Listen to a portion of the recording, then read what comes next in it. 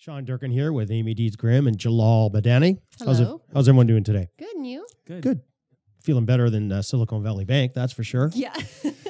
and as we speak, OFC's actually taken over permanently the Canadian operations of the organization. So we're going to get into kind of how something like a situation like Silicon Valley Bank occurs, what could be the implications of that, and then also delve a little bit into the strong protections that Canadian investors and customers of the big six banks have with their deposits. And that'll be coming up next.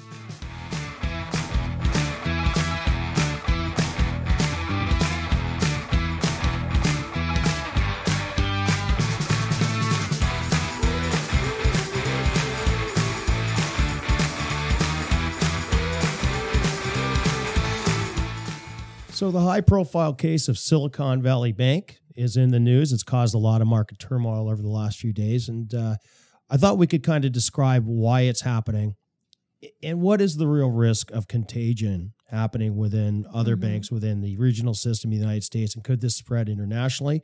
We know Credit Suisse is in the news, out of Europe and out of Switzerland specifically. So we thought we'd get into that. And, let me ask you this, Jalal. Yep. What the hell happened with Silicon Valley Bank? Joel, you're following this like hour to hour, I think, right? It's interesting, since right? Last, it is an interesting Wednesday story. Night, last Wednesday night. But what happened was basically Silicon Valley is a regional bank, and they've been around for about 40 years, and they're a premium bank for located right in Silicon Valley. Located right in Silicon Valley, yep. And they're a premium bank for venture capital, and they heavily invest in, or they're heavy depositors for tech companies and healthcare. Mostly tech. If you're a tech, let's say you're a tech startup or something like that, and you're a resident somewhere in Silicon Valley or close by, you're looking for capital. Silicon Valley Bank was the go-to spot. It was, It was the premium destination. Now, you don't have to be a company within Silicon Valley.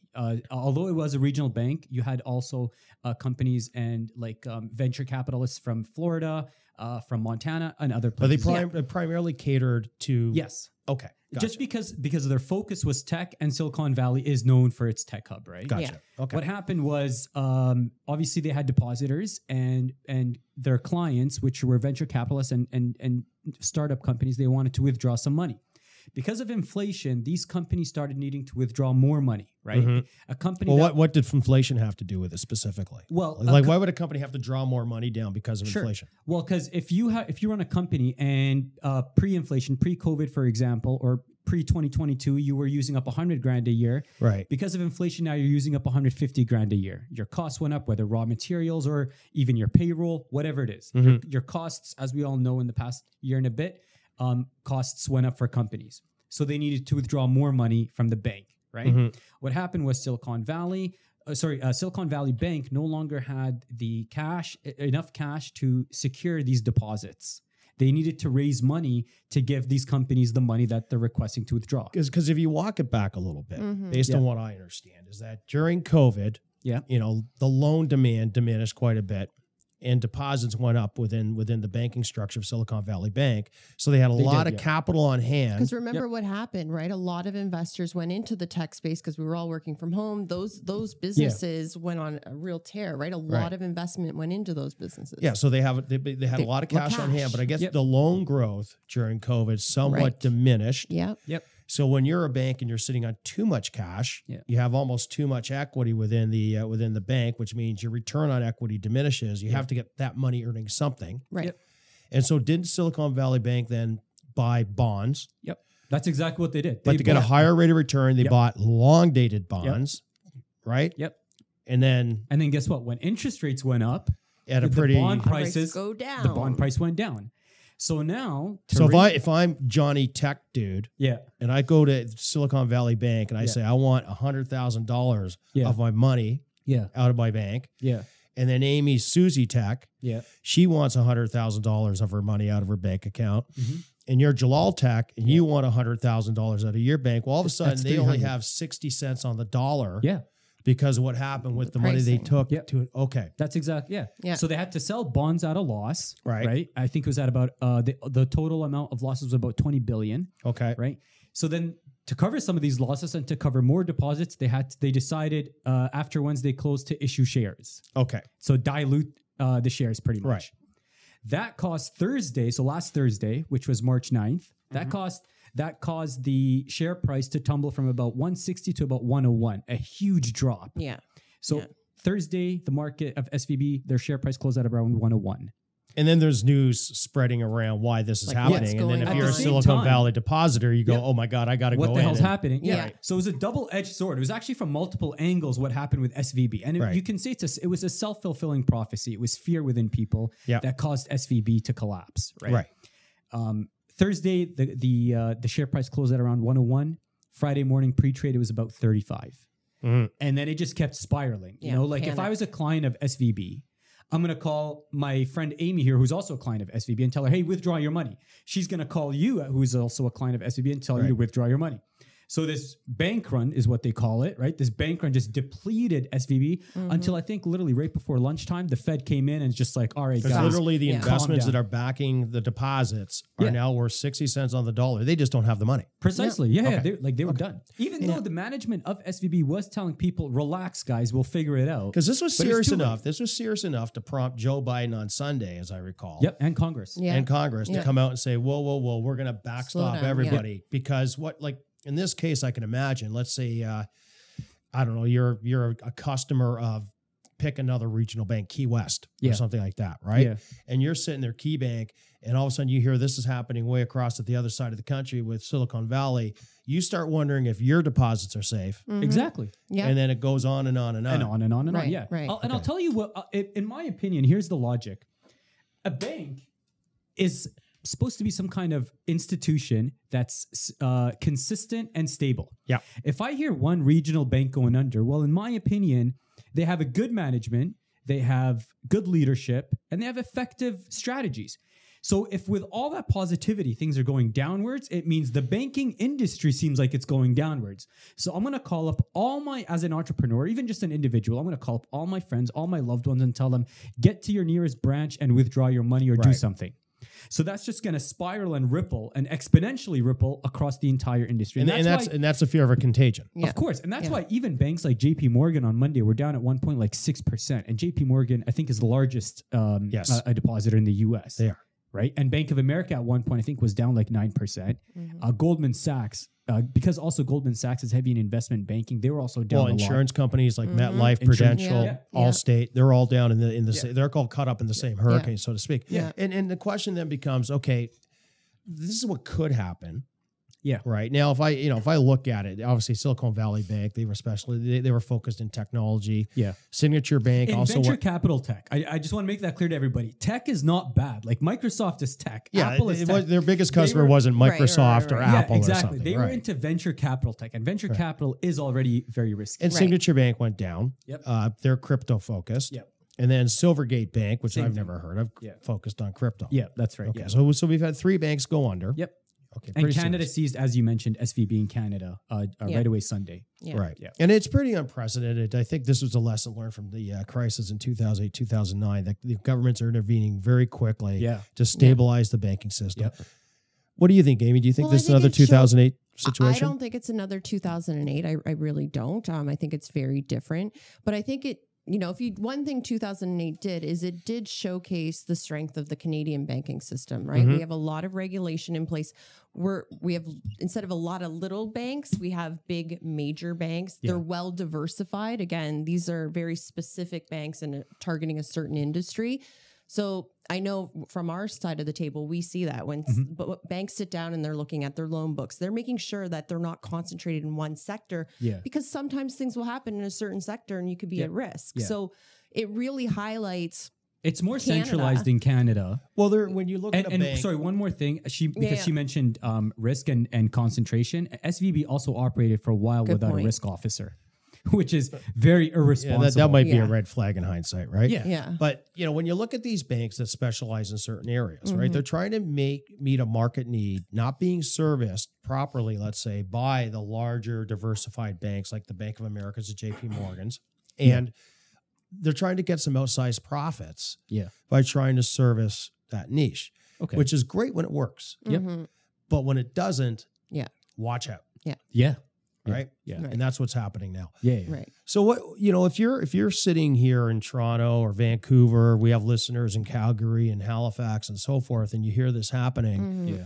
how concerned should you be as a Canadian when this occurs? Well, I think it's a good reminder of some of the protections we have in place, right? Mhm. Sometimes we don't think about it when things are good. We're not so worried. But when you see this, you start to go, hey, well, what about my deposits? Am I And protected? am Yeah, I yeah. okay? So it's important. We sent a note out to our clients talking about some of this today, but we are an IROC member. So what that means is we have special regulations where we have to follow. We go through special audits, but we hold an important note is we hold our clients' assets in clients' names and they're segregated. It's not mixed with the bank. So if you own shares of a particular company, they're held in your name. So how's that significant, if I may So ask? How does that protect the Worst consumer? case scenario, bank becomes insolvent. Those shares are held in your name with that investment, whatever company it is. So if you own shares of Enbridge, those shares are issued to Jalal. So I didn't those lose are them. No, they're returned Gotcha. to you. Yeah. So then you start to go, okay, well, that protects that piece of my investments, but what about my cash? So many Canadians will be familiar with CDIC's the coverage, Canadian Deposit Insurance Corporation. So what that covers you up to $100,000 per issuer. So typically clients would be thinking about their GIC holdings. And oftentimes you'll see them buy, 100,000 tranche, another 100,000 tranche to make sure you're getting, coverage on each of that piece. Mhm. And then the last one is the CIPF, which we're members of, is the Canadian Investment Protection Fund. And that protects up to $1 million of your cash on non-registered and also $1 million on registered assets. So you've also got that layer of protection, Mhm. plus the oversight, right? We have to remember all the oversights, all the audits that we go through to make sure we're complying to All the those compliance things. that we There's have a to go lot. and we'll go We into love more our compliance detail. officers. We'll go into more detail of that in a moment. But so Yeah. so when you look at, for instance, like CDIC and Canadian Deposit Insurance Corporation coverage, Yeah. that includes cash and savings accounts, Mm-hmm. cash and checking accounts, Mhm. and then your GIC coverage and Yeah. so on and so Yeah. forth. But in theory, if you have $1 million in cash sitting in a savings account at a bank, is it better protected there in an individual savings account, or is it better protected being held in an account that's covered by a Canadian Investment Protection Fund? I think the second option. Yeah. Isn't it? Yeah. I mean, that's something to be mindful of, Yeah. Yeah. right? Yeah. So, okay. All right.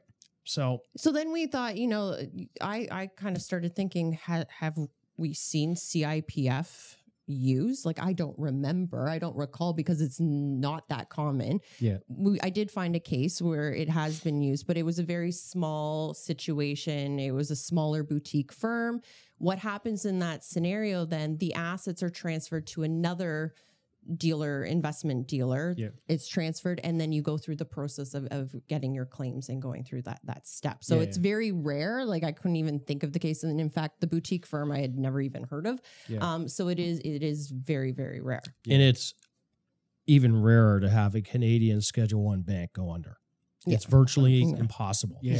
And when I say virtually, I don't like anything's possible. I can't say I mean, it's possible that a meteorite could fall through, the Earth's atmosphere and strike Texas, Yeah, right? yeah, Like, I don't know, like, who knows? But if in the simplest terms, if a Canadian Schedule I bank plays by the rules, they follow the mantra set forth in the act and so forth, you're deemed, for lack of a better way to describe it, as too big to fail. In other words, the government will step in Yeah. and backstop you. And there's actually, there's some funding that we put aside as a bank Yeah. every Mhm. year that's kind of put in escrow to support this if this occurs. And tell me, Sean, is our home bank a Schedule I bank? Are you serious? Is that a serious question? Seriously? Like, Of did you course. just ask me if 1 + 1 is 2? I just wanted to talk highly of National Bank. Yes, everyone, we are a Schedule I bank. And But you had to Google that? no, I'm looking up this one. So our branch manager just said we're actually also considered what's called a DSIB, a domestic systemically important bank, everyone. Yeah, So that's what I just described. Too big to fail. That's what that means. Okay. Yeah. Yeah. Well, thanks for making it more I had to- complicated, I- Jalal. So, but that's SVB, everyone. But I did have one question for the both of you guys about SVB specifically, or Yeah. not SVB, but the regulatory environment that's going on. Now, the federal government stepped in. A lot of these companies, like some companies had $10 million deposited with SVB. I think one company had like $75 million. These startups were worried what happens to our deposits and the loans that we took and, our cash that we had. So everybody thought that the maximum they're going to get because of the depository insurance in the US by FDIC is $250K. Right. But Biden came out and said, that's it, guys. Everyone relax. Everybody's going to get all their money and taxpayers won't be paying for it. It's going to come out of the fund, just like similar to what we have in Canada. The US also has the fund where all the banks or the financial institutions pour money in. Right. My question is, do you personally agree that the Biden administration should have bailed pretty much all the depositors out? Because if they don't, well, a lot of companies lost a lot of money, no doubt. Yeah. But if they do, what kind of precedents are they also setting to other banks? That you could just take as much risk as you want and the federal government's going to back you up? So that's the classic issue that Hank Paulson faced, back in the crisis of 2008, right? And he was the treasurer of, the secretary treasurer of the United States. And he called it the moral hazard of exactly what you're describing. Yeah. And you have to balance the stabilization of the greater good against the specificity of an individual investor behaving badly because they know they could do all the risk taking they want, and if it ends up badly, they'll be made whole by the U.S. government. My feeling is pretty simple: is that what is the more severe outcome? Because there is a slight risk, but it's a risk nonetheless, that if a severe contagion hits the banking system of the largest economy in the world, it could turn out to be really bad if it's not stopped and nipped in the bud in an orderly fashion. Mm-hmm. Okay. So that's why they're doing what they're doing. Mm-hmm. How that plays out, I don't know. Well, and so I kind of agree with that thought, but I think the next step is follow it up with what are you going to do about it going forward? Because you're going to have to make audit the crap out of every single bank out there now. There better be special audits. The executives, there better be some harsh penalties for what they did by taking that big risk of saying we're going to go all long bonds. Well, come on, like you got to measure that properly. So there's got to be some significant punishments as well as follow it up with better regulation. If you're a Republican congressperson, and you were sitting there hoping to deregulate the banks a little bit further during your term in Congress, that just went up in smoke. That's not happening. But in all fairness, Donald Trump and his they rolled back some of the regulations that the Obama administration right. So and then you get Ron DeSantis that said, "Oh, SVB failed because of their focus on gender equity and inclusion." Geez. Okay. Not the mismanagement. Enough politics. So I think at the end of the day, do we think this is going to be an issue that's going to be not dealt with? I think it will be. To be honest, I think there's going to be this. I think if we journey out 6 months, this will probably be long dealt with. I think it's a bit of an overreaction. Right now, there's a lot of great companies that have done nothing wrong, that are better capitalized today than they were 15 years ago when 2008 happened. I'm speaking yes to the JP Morgans, the Bank of Americas, the Citigroup. They are far better capitalized than they were in the past. And Morgan Stanley, you can lump them in. They should be fine. Mm-hmm. And so if they get sold off quite a bit, that may be an opportunity. Canadian banks are getting swept up in this as well. Mm-hmm. Mm-hmm. I mean, I think we had no such incident as of yet. Our banking system isn't perfect in Canada, but we do have significant regulations around 100%. That has definitely helped us. The only thing you need to be careful, and this is knowing what you own and why you own it. There are Canadian banks now that have much more significant U.S. holdings than they had in the past. Yeah, and that depending on where they're located, et cetera, that could pose some issue for them. But again, in the short term, our banks are well capitalized, more than sufficiently capitalized to backstop and well diversified. Yeah. Well, there you have it. Never a dull moment in this industry, is it? Every day you wake up, you never know what you're going to find. The fun never ends. Okay. Well, thank you, everybody. Until next time.